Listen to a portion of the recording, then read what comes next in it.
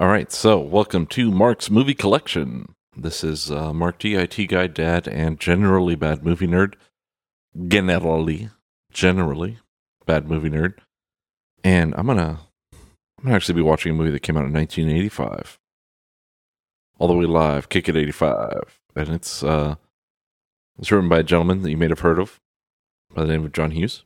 No, it's not. It's directed by Joel Schumacher, and it's written by Joel Schumacher and some other guy. Carl blah blah blah blah. But it's essentially the John Hughes crew. It is essentially the Brat Pack, all grown up, and it is starring. And I'm gonna read this in order of IMDb. It is starring Emilio Estevez, Rob Lowe, Andrew McCarthy, Demi Moore, which is the first non-Hughes Hughes alum in this group, I guess. Maybe. Judd Nelson, Ali Sheedy, Mayor Winningham, Martin Balsam, Andy McDowell, Joyce Van Patten, Jenny Wright, Blake Clark, John Cutler, Matthew Lawrence, Gina Hecht. It's called St. Elmo's Fire. And it is, what do you do when you're out of college and you are struggling with adulthood? And this is essentially the crippling ennui of the modern day millennial.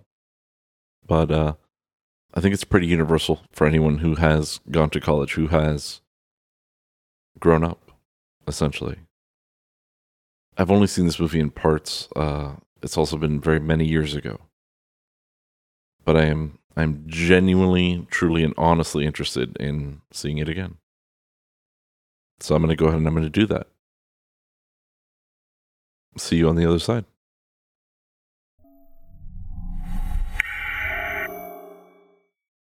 Okay, so I watched St. Elmo's Fire, and it was interesting. It was very interesting. There's a lot going on. There's a lot of characters. You could call it a soap opera if it was serialized, but it's not. So, I'm not calling it that. I am, however, going to go through the cast of characters just so to make sure that we're on the same page, that I'm on the same page, right? So we have Alec. Alec is played by Judd Nelson. And Alec works for a congressman, and he's trying to make some moves, I guess, politically, maybe, career-wise. He's trying to make moves. Leslie is Alec's girlfriend, and she's ostensibly an artist and antique dealer of some type. They don't really go into it too hard, but there's like a montage where she is selling stuff, so seems reasonable, right? Kevin is Leslie's played by Ali Sheedy, by the way. Kevin is played by Andrew McCarthy, and Kevin is like a writer. He's like a frustrated writer. He really hasn't had a lot of luck in love recently, and he's just having a tough time. He's a tough time. Jules is played by Demi Moore, and she is some type of office person, but she is glam as fuck. She drives a Jeep. She has like a pink ass apartment with a huge mural of Billy Idol, I believe. I mean, that looks like Billy Idol and me. I don't think they go into it, but if that were my apartment and someone were to ask me who is that guy and why is he on your wall, I would say that's Billy Idol and get the net.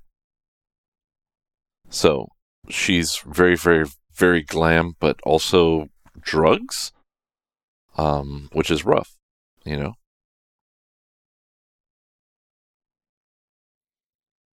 Kirby is played by Emilio.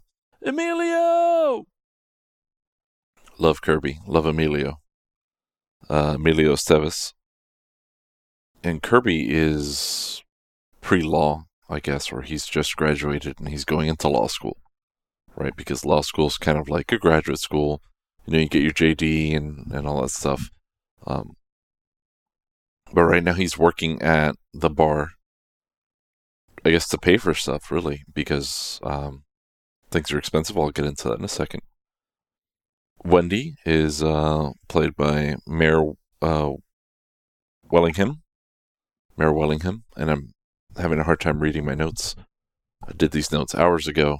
It's been a long day, but I'm trying, guys. I'm trying. And Wendy is from an affluent family.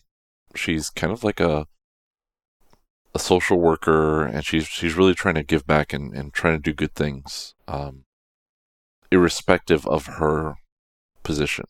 Like, it's not that she rejects being from an affluent family or anything like that, but she's really just trying to strike it out on her own. And then we have Billy. Wonderful, wonderful, fantastic Billy. Played by wonderful, wonderful, fantastic Rob Lowe. What a guy. Right? As, those were a little bit static there. But as Hannah Gadsby would say, what a guy. Billy's a little bit of a piece of shit. He is a saxophone-playing, job-losing son of a bitch who has a wife and a child, but is like in a fucked up marriage, and I think it's out of just like, oh, she's pregnant, I better marry her, versus anything. And I mean, the likelihood of him getting someone else pregnant is huge because he fucks everything that moves. So there's that. These are our cast of characters. I'm going to pause right now to make sure the sound is okay. Okay, so funny story. You know how I said, hey, I'm going to pause here to check the sound? And, oh, it sounds fine? Or something thereabouts. I might have edited out the it sounds fine already, and I'm not going back to put it back in there. It doesn't. It doesn't sound fine. I'm going through and kind of making the final pass and making sure I cut out any weird mouth sounds or whatever the case is. And yeah, it sounds kind of bad. I apologize. I think I had a low cut enabled somewhere, and it sounds like I'm going to maybe a weird like telephone call that's kind of good quality, kind of bad quality all at the same time, I would call it. But it is what it is. It's in the can. It's done. It's done. What's done is done. I'm sorry. I apologize. However, it does sound pretty okay on tinny computer speakers. So, yeah, I mean, hopefully you're still listening at this point. But yeah.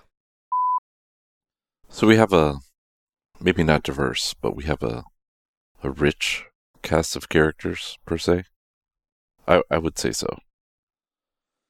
And these folks, these 7, right? 1, 2, 3, 4, 5, 6, 7. They have just recently graduated from college. Apparently they all went to Georgetown. So they live in the DC metro area, which is very expensive. There's a lot going on in the DC metro area. It is the seat of the government for the United States as a whole. But also it's a very important place on the Eastern Seaboard and things like that. A lot of people, a lot of power, a lot of influence, a lot of money. So they're all kind of living in this, a lot of business. That's just kind of setting the stage. We see them walking from their graduation, and then all of a sudden we are seeing a subset of them trying to find out what happened with the car crash. So in this car crash, this is tough because the way the movie is made, the themes, the conflicts are all tightly wound in with the plot. And every plot point matters, and it'd be difficult for me to not just regurgitate the plot to you. I'm going to try not to. I'm actually going to. This movie might be one of the movies that I could talk longer about, but I'm going to try to talk less about it because it does a decent job of talking about itself. You know how people, programmers don't like writing documentation. Like, the code is documentation. Like, read my code. Like, I write for loops fucking boosted, but you should know that it's kind of what I'm talking about, but also not really. But I'm going to kind of go into, I guess, themes. I'm going to jump around. I'm definitely 100% spoiler territory. If you have never seen this movie, me talking not about the plot is not going to fucking help you at all. Pause now. Find the movie. Watch it. I actually have it on a DVD. That worked. I shoved it in my PlayStation 3. I saw it on my couch. I'm now sitting on my bed using a broadcast headset. That's why perhaps you may find me sounding a little different, maybe. But yeah, I'm using different stuff that normally isn't quite available to me because I like this bullshit. So anyway.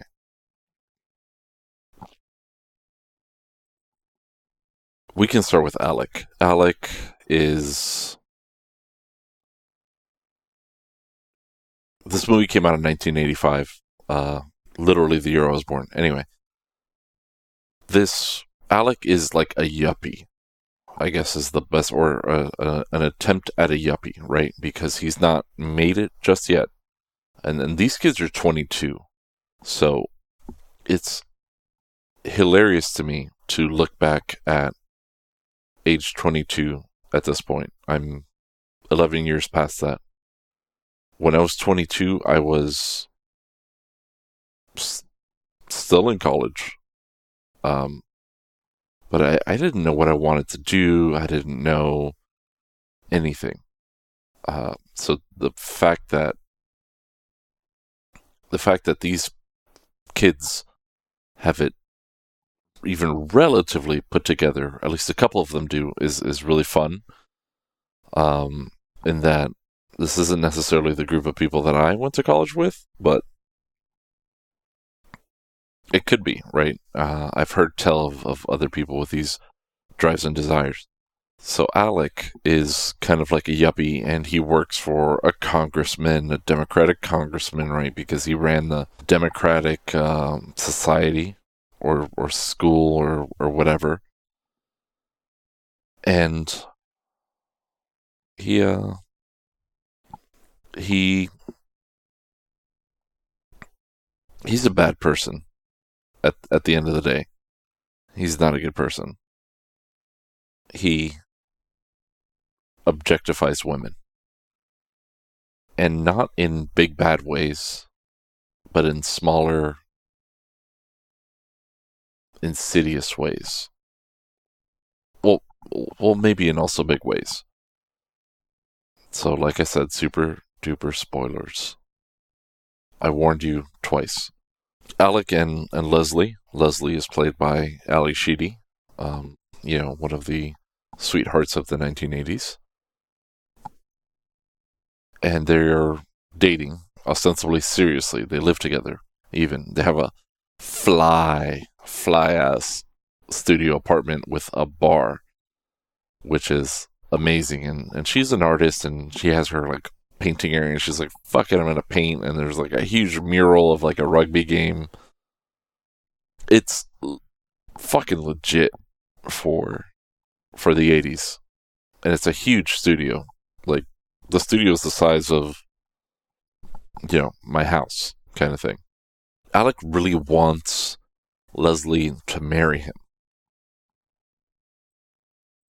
And he's overt, yeah, but maybe a little aggressive about it. So it gets a little complicated there because she doesn't necessarily want to commit to that just yet. And I think the movie plays it like, oh, Leslie's like a bitch, right? But the thing is that the movie kind of knows where this is going. So it's really to set your expectation that, oh, Leslie's kind of a bitch. But we find out that Alec is actually a huge, huge dickbag, and that he has been chronically cheating on her. And he's like, well, when she gets married, I'll stop cheating, you know? But like, I just want to fuck everything. And guys, if you're in a long, guys and girls, right? People, even non-binary humans or non-humans that actually understand my speech right now. Be you dog, cat, fox, other. When you're in a committed relationship for a long time, or even for not a long time, but for a good amount of time, and you get married, fucking nothing changes. If you live together and you get married, nothing changes. The name changes and you do some paperwork different. That's it. Right? So his lie to himself, Alec lying to himself about not cheating on Leslie once they get married is a fucking flat out lie. And I know this because I know that nothing changes. I don't know this because I cheated. That's not my look. But I know this because nothing changed. And that's his premise. And I think that the filmmakers knew this too. So that's kind of the joke. That's like the secret hint that this guy's a fucking dickbag. As he's like, oh, I'll stop cheating when she marries me. You're a fucking dick. Okay? A dick.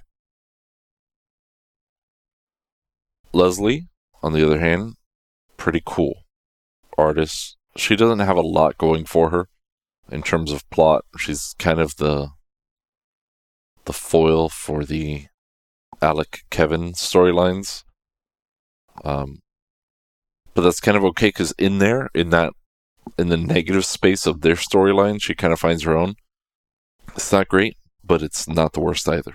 So she is rejecting this objectification. I think she like kind of detects it on a very subliminal level.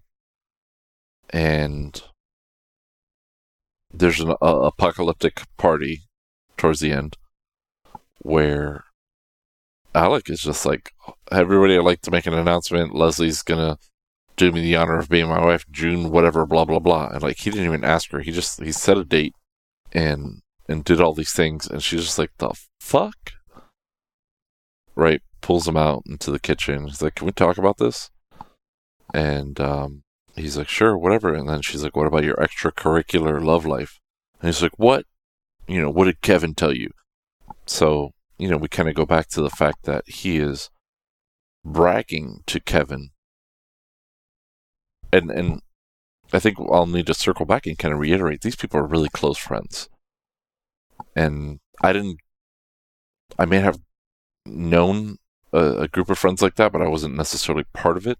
But that seems almost an illusion because of how people are. That seems almost an illusion because of how people are. What a fucking prophetic statement, Mark. Wow. Holy shit. You are actually like really breaking, new ground here. But just think that people have the closer people are, the more likely they are to hurt each other. Having a group of extremely close friends of that many of, different sexes and having that tension kind of in there and things like that, a lot could go on. But Alec is ultimately a bro's bro. And he brags to Kevin all the time, apparently, about his conquests, about how he fucked the lingerie sales girl, in the dressing room with the 3-sided mirror, standing up. Alec is that type of fucking dickhead. And, Leslie kind of throws him like a feeler. Like, what about your extracurriculars? He flips out and he goes and he fucking punches Kevin in his face. And he's like, what'd you tell her? And she's like, he didn't tell me anything. I fucking knew it. Or I guessed. I had a hunch, is what she says. Which is being generous. But that throws that relationship into disarray. Like, the relationship was in disarray for a while, and things were weird between them, maybe because of the tension of wanting to get married. But if she had those feelings or thoughts, they were now confirmed. So, Alec's arc maybe doesn't exist. He knows that he doesn't want to lose her, but I don't know that he knows why. And he proves time and time again that he is just a fucking bro douchebag, and he's going to do the same shit over again. That he just wants to kind of be in control and whatever the case is. So I don't know that Alec really gets anywhere, but there are other characters. Leslie determines that she doesn't want to be owned. She doesn't want to be objectified. So there's a kind of a love triangle situation. She hooks up with Kevin, who Kevin has, maybe secretly or not super secretly, but decently secretly been in love with her for a long time. And Kevin, in the extra features, Andrew McCarthy is like, oh, Kevin can mask it. And he has to in this group. Of 7, he's kind of the one outcast, the one that doesn't have the couple. So he has to mask all these feelings well to kind of get by and survive and stuff like that. So Kevin has been masking this for a long time, and Leslie goes to crash at Kevin and Kirby's place because they live together because shit's fucking expensive in DC and they just graduated. So yeah, a lot of people have roommates in DC.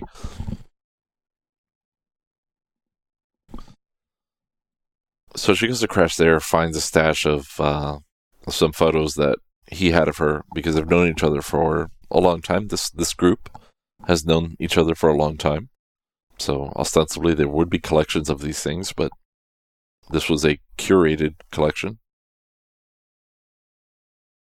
They're kind of drinking or whatever, and they hook up a lot. Like, Kevin is laying it down, like banging on all cylinders, right? I'm sorry, I just saw somebody plug a plug into their face. I have Ghost in the Shell on mute on the TV just to have something playing, but literally something I do not care about because this does not seem fun or entertaining just based on looking at it. So Kevin, lays it down and it seems good. It is definitely welcome, reciprocated, all the things. Alec shows up at his place because the thing is that Kevin has also kind of been following Alec around, like kind of worshipping a little bit because Alec ostensibly has the woman that he desires, right? So you can't beat him, join him, almost is that philosophy because Kevin has his own issues with confidence and self-image. He's a writer who has not been productive in the slightest and things like that. But he hooks up with Leslie. He's writing. He's published. So he's writing and he's published. But Alec is just kind of proving himself over and over and over to be a complete dickbag. So we go through this thing with Kevin where it's like, oh, he's gay, right? Jules calls him over, and she's like, Kevin, why have you never hit on me? And Jules is played by Demi Moore. This is maybe objectively a very beautiful woman. Not even subjectively, objectively, Demi Moore, very beautiful. So he's like, no, I just didn't want to. And he's kind of like a more sensitive type. He's a writer, he used to be a musician, things like that. And she thinks he's gay, and she's trying to introduce him to her neighbor because her neighbor's so fabulous. Ron is her neighbor. And he runs into a hooker, and she's like, "Oh, I thought you were gay." A hooker outside of the bar. They all go to a bar. I buried the lead. They all go to a bar called St. Elmo's Bar. St. Elmo is made up. St. Elmo's Bar is a bar, ostensibly a Georgetown bar. And think of like Norm and Cheers. Think of the gang from How I Met Your Mother, how they always have that table, right? These people are those people. They have that table. They walk into St. Elmo's in the beginning of the movie and they're like, "How did you let undergrads sit at our table?" Mind you, Kirby fucking works there. So if anybody's low on the socioeconomic totem pole, it's kind of him. Because he's literally bringing them drinks most of the time. But why did I get over? Oh, Kevin Ryder, Kevin. Yeah, I forgot. It is past midnight. I forgot. I'm sorry. But Kevin goes through this thing where Jimmy thinks he's gay, but we find out that he talks to the prostitute. That's right. He talks to the hooker outside of St. Elmo's, and he confesses to her. He's like, "What if you're in love with somebody from afar?" And I was like, is it he or she? And he's like, "It's a secret." Right? But we know it's Leslie, or we don't know. We have inklings. But eventually we find out for sure. So they go through that, but he wants to move in with her like right away, and she's like, "Don't confuse sex with love." And it's one of those things where this is not the path that we saw this going. This is not the course that we saw this taking. And ultimately, it's really about Leslie not being owned and about Kevin and Alex different routes to owning her, which is really interesting because we have fucking Kirby. Kirby, your enthusiasm, because Kirby is a fucking grade A prime ass #1 bullshit boosted toxic stalker. Motherfucker is a stalker. He does stalk Andie MacDowell, which is cool. Andie MacDowell, fantastic actor. She plays a woman named Dale Biberman. Dale, like over Glen and River and Dale. Not Dale like King of the Hill, which is kind of what I thought. I was like, oh, it's a dude's name. But once I kind of looked it up, it's a misspelling of a Gaelic name for like a field. So her name could ostensibly be Meadow, right? And that's definitely a woman's name, unless you're Meadowlark Lemon. So I take that back. But it's a Gaelic name and it's a thing. Dale, and it's going to be hard to just trust me on it.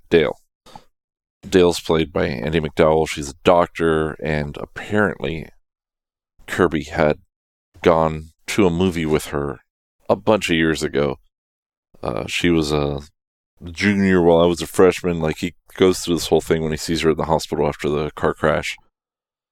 And he stalks her. Straight up stalks her. Follows her. Does everything to her.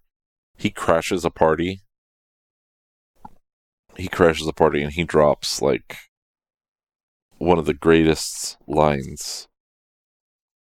And by greatest, I mean also creepiest. He is soaking wet from observing her from outside the party. He is just drenched. And he walks into the party, and it's a first-person view. It's almost like watching the video for the Prodigy's Smack My Bitch Up. but weird because everybody's like horrified. And he finally finds her, and you're like, oh, he's gonna fucking kill her now. And she's like, Kirby, how are you? And he says, I'm obsessed. Thank you very much. And it's like, is it her fault? Or was it thank you for asking? What? It's very confusing. And Kirby just decides, he's like, that's going to be my girl, right? So it's his own path to ownership of women, essentially, that ultimately does not work out for him. But the weird thing is that he gets the leitmotifs of the song of the movie, which is by John Parr, and it's called Man in Motion, parentheses, St. Elmo's Fire. And if I recall correctly, I'm not looking this up, but if I recall correctly, that was actually not written for the album, but kind of not written for the movie, but kind of retrofitted to get in there. And it's a ballin' song. So if you've never listened to Man in Motion by John Parr, parentheses, St. Elmo's Fire, it's pretty hype. It's pretty motivational. You know, you could see it like Kirby psyching himself up, listening to it, like, I'm going to stalk her, I'm going to stalk her, I'm going to follow her to yoga and everything.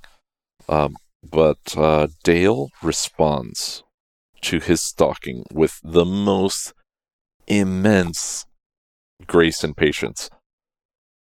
And it's almost one of those things where, like, either it's happened to her before, because, I mean, she's Andie MacDowell, she can't fly. It's happened to her before, or maybe she just preternaturally understands what's happening. Like, she just has that empathy, because there's a point in time where Kirby actually goes into her house with her. She takes him to her house, and she's like, hey, Kirby, I'm not, you know, I think it's after this obsessed, thank you very much. You know, she's like, Kirby, I'm not all it's cracked up to be. I'm a doctor, sure, but, you know, I'm a slob. My roommate hates me. Her roommate walks in and she's like, yeah, I hate you. And stuff like that. Like, you're seeing that she's ultimately not a trophy or an ideal. She is a human with flaws. And Kirby just completely misreads that situation. He's like, I get it. It's about money. I'm going to go make money. And he does the dumbest shit. So Kirby is kind of like, I guess, representing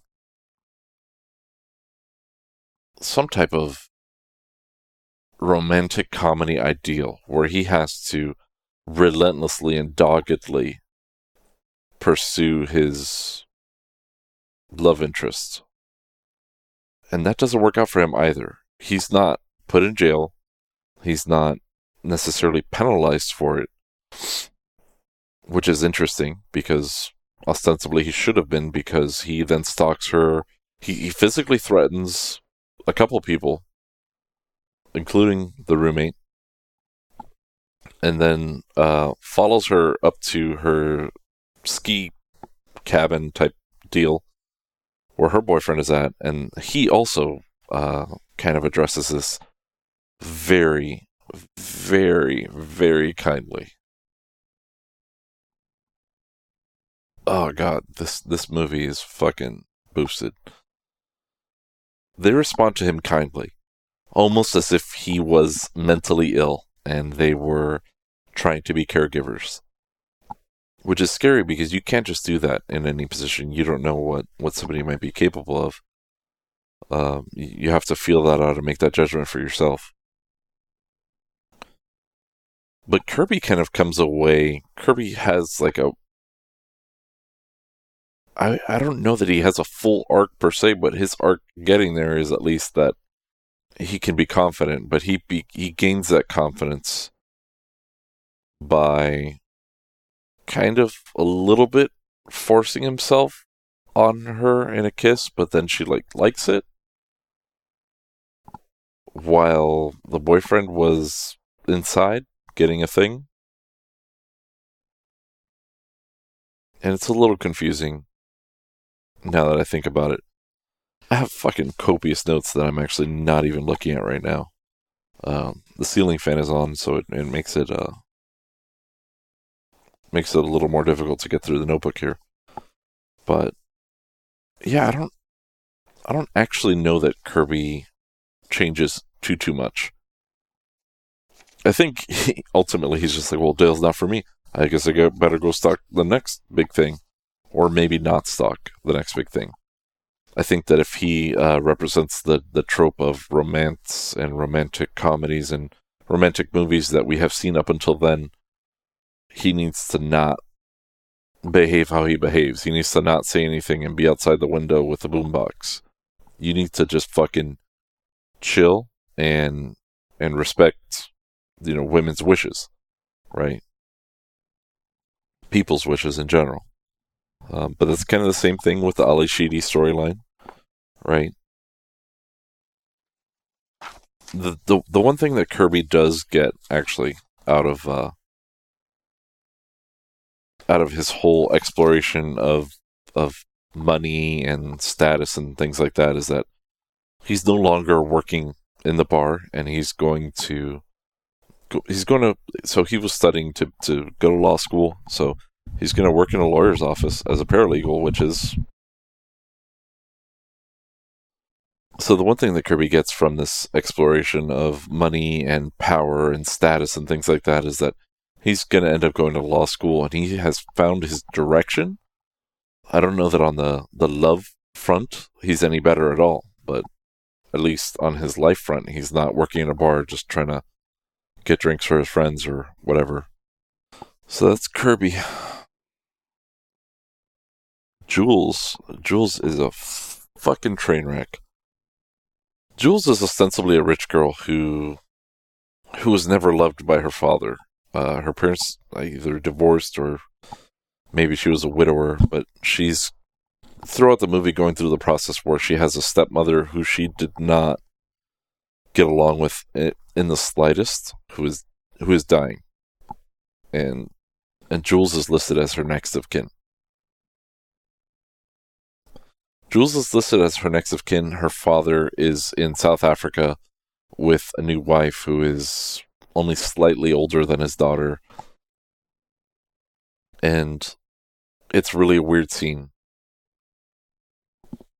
So Jules is taking this really hard, and to cover for all of this emotional baggage, where her stepmother's in a coma and she's been talking to her and be like, why does my dad hate me, and things like that, she is routinely drinking, routinely on drugs, and just out of fucking control. There's one point where she calls Alec from a room full of, I guess, Saudi rich people, Saudi royalty, maybe. And she's like, I heard the word for gangbang in Saudi, and it's like, no, it isn't. There's some Saudis here that they were having fun, and they had coke and stuff like that, and she was in the room. And Alec has to go rescue her, and he's like, this is kind of your own making. But, I mean, anyway, it's complicated, but drugs and her lifestyle, she, once again has the really nice apartment, the Jeep, which Jeeps were 4x4s were really cool, I guess, at the time, right? Back to the Future also came out around that time. His Toyota 4x4 is the object of his desire. Him being Marty McFly in Back to the Future. So it's kind of like a cool vibe. It's a big mood, if you will, of the time. And really, ultimately, what she's trying to do is she's trying to trade money for affection or validation, and it's not working. She is way over her head in terms of credit debt, and just way over her head. And it's really sad. It's really sad. But she can't see the spiral that she's in. Her friends do, and her friends try to talk her out of it.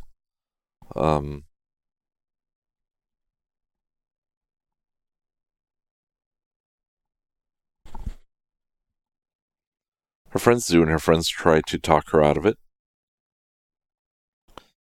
Leslie and Wendy kind of organize an intervention, and she's like, no, I'm fine.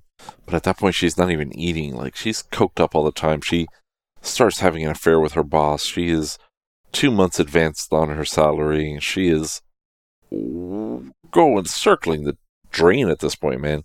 She is just trying to hit the bottom. And eventually she does. All her stuff gets repossessed.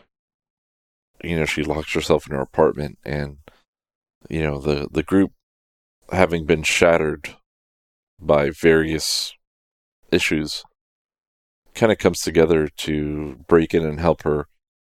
And then Billy has the wonderful talk where he's like, "Hey, this is all fake." Right? That's his thesis. This is all fake. This is all St. Elmo's fire. Sailors would guide themselves by this fake fire, by this fake light. So, yeah, I haven't even gotten to Billy yet. I mean, it was good in that it worked in the movie, but I wasn't in love with his pep talk. But he is one to talk, because that guy is a fucking character. Yeah, Wendy comes from an affluent family, and she is kind of living in the shadow of her father and of the money and things like that, and she's trying to legitimately do good and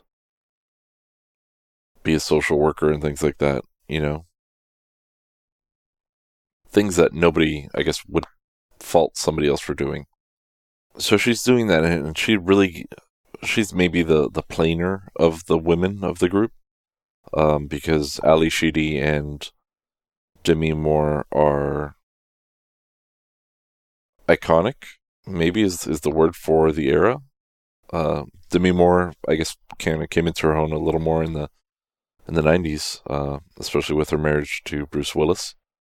But Ali Sheedy was already well established as being, major, like, crush material at the time. So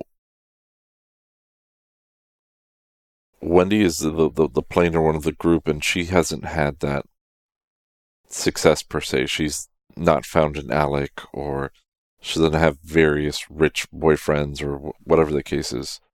But she herself is affluent. Her family is, and they, provide her with stuff. And when we come into the car crash, it's actually her car that's been crashed, and Rob Lowe's character, Billy, was driving it, and driving it drunk. And she is footing the bill. She is footing the bill for everything. And there are jokes being made, and everybody's like, "Hey, you're okay," or whatever. Rob Lowe's super drunk, flirting with an EMT, premarital sax, because he has a saxophone, because he plays the saxophone. So Rob Lowe legitimately learned to play the saxophone for this movie, which is cool. And he's essentially, like, going in for drunk driving, but she's trying to cover for him. Everybody's trying to cover for him. Kirby's trying to lawyer it up, even though he's not a lawyer just yet. But it's like, it's one of those things where it's that really bad relationship, but you're in it, and you can't see how Billy just kind of takes advantage of everybody, and he never gives back. And it comes to a point where it seems like they might have a thing. He's at her house. He's at Wendy's house. Parents' house, I should say. Meeting their parents, and he goes up to the roof, and everybody's freaking out. She talks him down. Not that he was trying to commit suicide. He was just on the roof drunk, right? But, her parents, her family is a little more conservative isn't the word I want to use. Maybe old school is. And they're always on the roof. He's going to jump, and it's a big debacle, a big ordeal. And that's not the case, but he is reckless because Billy himself is already married and has a child, and he is not capable of doing either. And he gets to the point where he says that it's actually worse for the man who knocks up a guy, because then his life is over and blah blah. Mind you, this is after his wife just walked into the club where he was playing. saxophone to the bar, actually, to St. Elmo's, where he was playing saxophone with another guy just in front of his face. Mind you, he's had untold amounts of sex. Like, the guy has 8 types of HPV at this point. And it's kind of obnoxious because he's legitimately a bad person, but it takes him a long time to realize that. But the resolution is, well, he's legitimately a bad person, and it takes him a long time to realize that. But the resolution is, well, I guess I'll just go away. You're going to remarry, so you don't need me for any kind of financial stability. And my daughter is just better off without me, which is sad. I mean, I can't objectively know this. I don't know all futures, but it's sad for a girl to grow up never knowing her real father or whatever. And it takes him a while to get to that. He's in denial quite a bit. He's like, I'll change, and then he can't change. And he confesses to Wendy. He's like, it's hard not being in school when he's on that roof. Like, it's hard not having that structure. But, that's a phenomenon that a lot of people can experience. I know I experienced it when I graduated. I didn't know what to do at all. It was terrifying. I figured it out, obviously. Or maybe not obviously. But I'm definitely doing something at this point. But we all get that. Everybody gets that when they graduate. You never know what's next for you. But he is so far that he tries to go back and get a job on campus and work at the frat. And it's like, wow, man. You're really messed up. He really treats Wendy poorly after she's helped him so much. And a lot of it's about sex. Wendy was a virgin. She had dated, but she didn't really like any of the guys that she had dated. Like I said, she was the plainer one. She's also Jewish, so she's dated a bunch of maybe nerdier Jewish guys, right, that do business with her father, or their fathers do business with her father type deal. It's really weird how they get together, but they get together really towards the end, and it's a really nice, tender, welcomed and giving event. But that's her virginity, and he just kind of straight up asks for a present.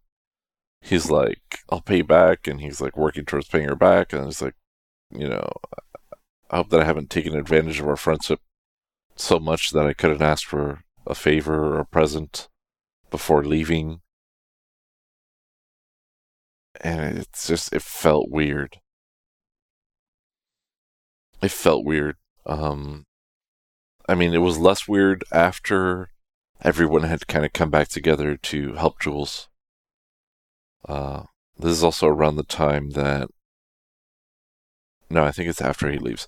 After he leaves, he leaves to New York pretty much right then thereafter, having that wonderful time with Wendy. But the group gets together, and they as a group have matured. And they're seeing this now. And it's illustrated quite nicely through the use of the bar as a location for everything, right? As the lubricant for the plot lubricant. They're outside the bar, and it's nighttime, and people are like, oh, you want to go in and get a drink? And people are like, no, I have to go to work. Jules is like, oh, I have to go find a job tomorrow because she had actually been fired weeks ago and is way behind on rent and everything, and she just needs to figure it out. And they say, well... And then they kind of sort out, and they're like, yeah, we'll get together for brunch. we'll get together for brunch on Sunday. And that's kind of how that works out. A lot of people make fun of millennials for brunch. I don't like the term millennial because I don't like the term, the connotation that it brings. But I do like brunch because I like eating breakfast and I don't like waking up early. So brunch is pretty hyped. The only thing is brunch is really packed. So I'm like, fuck it, I'll wake up early. Because I hate waiting in line. And I hate waiting to like be seated. That's my nightmare. If I can just get some coffee, I can sit and wait for food and stuff like that. That's fine. But I hate just waiting outside a restaurant for seating. So I'll wake up early for that. But Saturdays and Sunday mornings are realistically the times that you can meet with adults. I have a child. We've had to adjust our schedule. Not only that, but we can't stay out late because, we have to wake up early every morning and get ready for work and do our work stuff. So, seeing that the group has now acknowledged brunch as opposed to staying out all night on a random fucking bender like margaritas or pina coladas or whatever the fuck they drink. I think they drink beer primarily, but there was in Alec and Leslie's apartment, there's a scene where Jules comes over and they kind of, give the intimation that Jules is really, needy of emotional support. And they're like, oh, Jules, they roll their eyes at each other and stuff like that. Where Jules and Leslie are drinking warm Absolut vodka straight up. And that is just so fucking disgusting to me. Because I do not like the taste of vodka. I don't. Or non-taste of it, if you will. I don't enjoy the consumption of vodka. So, just watching them drink warm Absolut vodka, I'm convinced it was just water, and it was for the cameras, and Absolut threw them a little bit of money for product placement. I think primarily they drink beer, but it's like fucking lagers. People don't really go big in movies. You expect beer to be golden colored. But St. Elmo's Fire did an interesting job in that it subverted the expectation that everyone's life ends up rosy. It doesn't. Billy goes to New York with not a fucking penny. Just his saxophone. He's like, well, I'm going to figure it out. Leaves his daughter completely behind in the DC metro area. Wendy she has her independence, but she had admitted that she had feelings for Billy and he's gone. But she's going to live her life on her own terms. She is becoming independent from her family, not out of spite of her family, but more out of pride for herself. She needs to feel proud of it, proud of herself. And I think that's fair. Alec is a piece of shit. He is an absolute garbage human. And he knows that he still wants Leslie back. But I don't think he's changed one fucking iota. Meanwhile, Kevin is maybe not so a piece of shit, but he still has this, kind of weird patriarchy thing going on. Oh, I'm scratching the back of my head. Oh god, it burns. He still has this weird fucking patriarchy thing going on where he wants to own Leslie in his own way, and that's not okay either. So she is like, well, I'm going to be alone for a while. And that was cool. That was nice because she's not the fucking MacGuffin. She doesn't have to move the plot forward. They need to figure out their own shit. I thought Kevin was pretty alright, but he was really, he had a lot of self-image problems that kind of started to finally lift once he found he had a good relationship. So we don't really see the arc of whether or not he learned from that or what. We just see a little bit of a product of that, a tiny bit. But it's my assumption that hopefully he's gotten his shit together. Billy tells Alec right before he leaves, "Don't lose her," but Alec is just such garbage at this point that, I mean, the fact that it would be up in the air is insane. Jules has a breakdown when they repossess all her shit, and she opens up all the windows to her apartment, and she's just sitting in her apartment, basically attempting to freeze to death. And the group all gets together and they put aside all the issues, all the differences, and they help her. And ultimately what she needed was a friend. There was a scene where she was with Billy, and her default with men always is like a sex angle. That's how she feels that she is worth to men. And he's like, he totally feeds into that, but she's like, "Hey, calm down a second, like I want to talk." And he forces himself on her a little bit. It's not quite a rape, but it's it's in there. It's in the ballpark. He doesn't end up doing anything to her, but he steals her keys. It's her car. Steals her keys, puts them down his pants, and intimates or oral sex and things like that. And it's not a good feeling to watch. And this was many years ago. So the fact that things like this still happen is kind of interesting to me. But, basically she lays it down to him. She's like, "I needed a friend right now." And he's just a garbage piece of shit human being. But that's what she needed. She had problems opening up to everybody else, but I think she saw something in Billy that reflected something in her.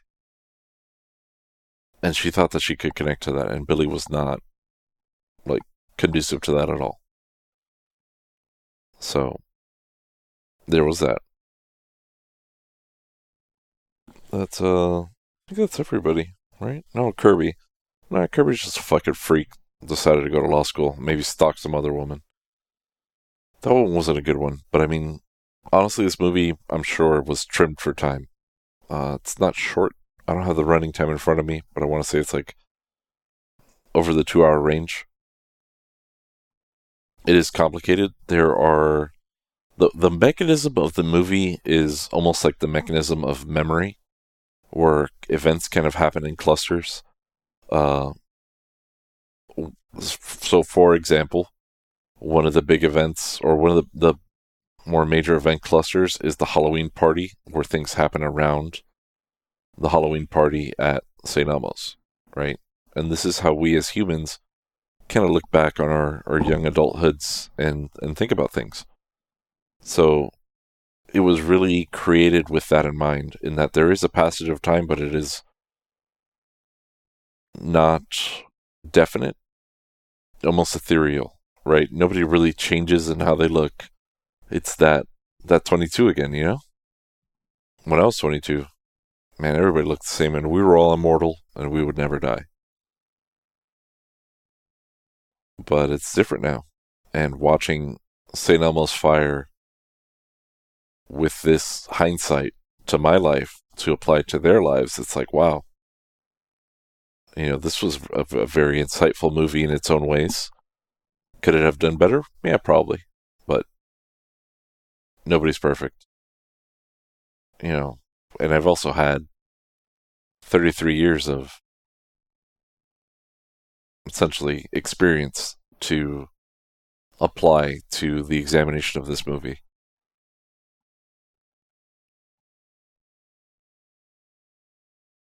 So it's one of those things where this is a pretty serious movie. And yeah, there are some comedic parts, but it's interesting to see these 7 actors who are kind of major actors in their respective times. Interesting to see these 7 actors not playing heroes. Not necessarily playing villains either. I don't know that anyone's necessarily a hero or a villain. in this one. They are just less troubled or more troubled.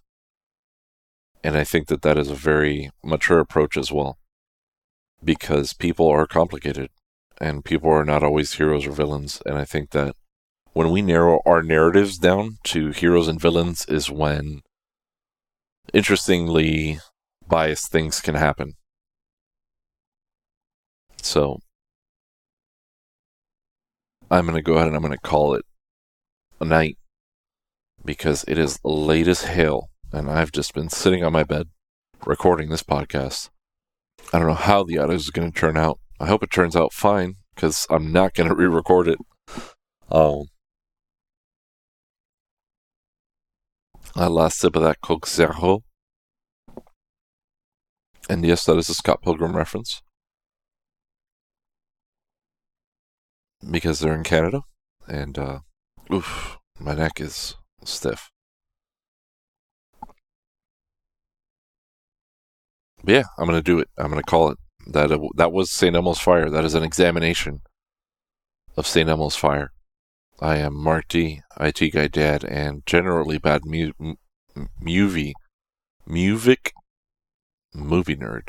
Not music. Movie nerd. I'm a generally bad movie nerd.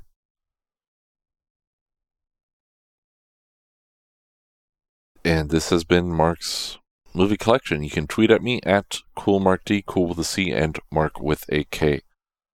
Let me know what you thought of St. Elmo's Fire. If I do find it streaming, I will add that into the show note links kind of deal. I know I haven't been too great on that, but I don't really have any sources for a lot of these. I just kind of watch the movie and feel it out. I did check out the featurette. Featurette was nice. There were some good quotes in there. I think everybody goes through and kind of talks about how they feel about the movie. And I'll actually bring that in here. Joel Schumacher says the movie's about position. Oh, no, I'm sorry. Ha! My writing. Take my writing, please. Joel Schumacher says it's about passion, where everything is in life and death. Judd Nelson says that it's about what you do when you don't know what surrounds you just yet. And that, makes a lot of sense. These characters don't necessarily know what the greater world is like. They're 22 years old. Now, mind you, these actors had been playing high school students up until just this movie. So it's weird to try to place them outside of that, especially so close to that age. But it's also weird 22 is a weird age. Nobody is ever 22 in a movie. They're usually 25 in a movie. They're out of college and kind of established. Or something else, but 22 is a weird age. So that's an interesting choice.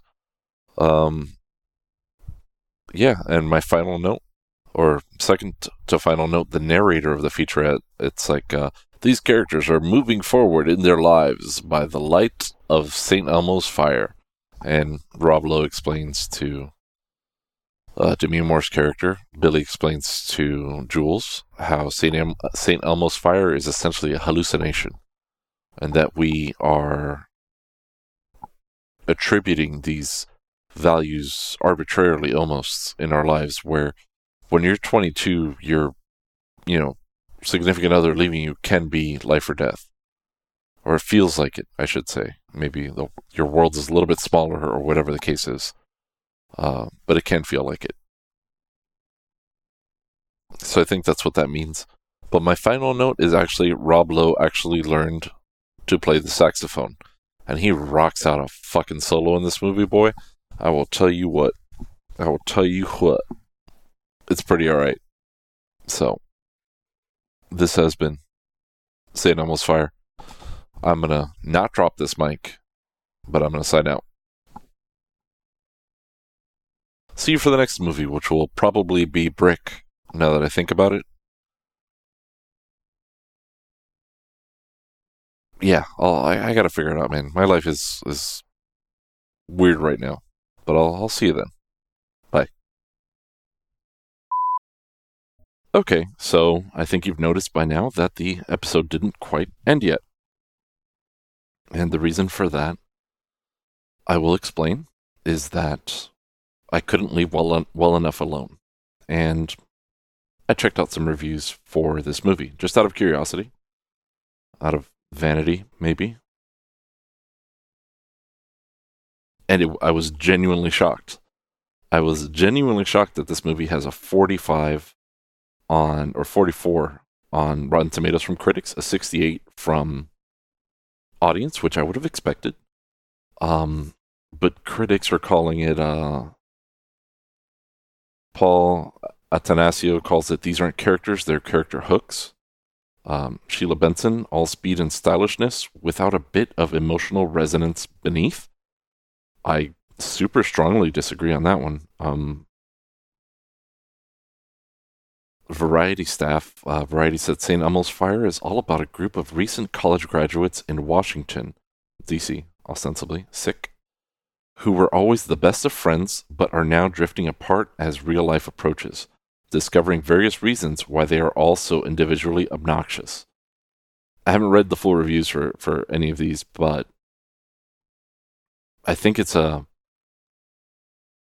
really interesting, like if I had to choose, right, I would say that a lot of these people are just fucking salty about how they get called out, right? The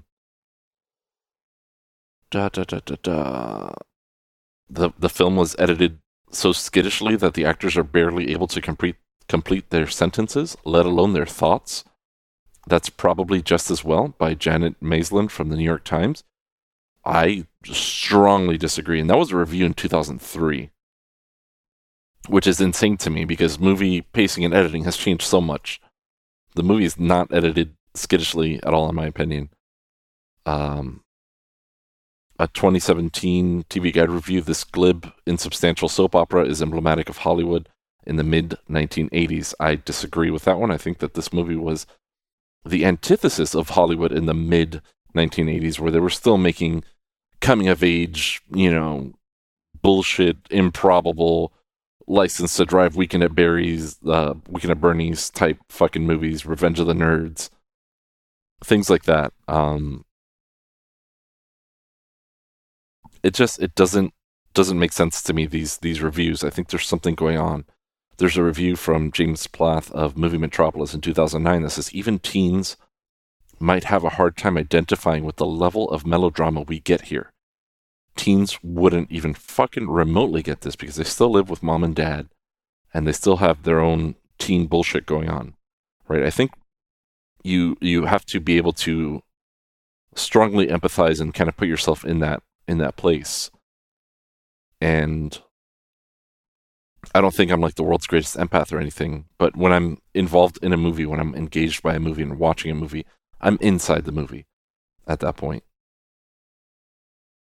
So, I mean, a lot of people are calling this like not very interesting or anything, but for me, somehow I have a draw here because this is the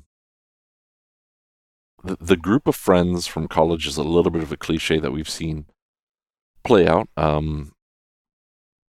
The one that kind of comes to my head that was wildly popular at the time was, I don't know what the hell that beep was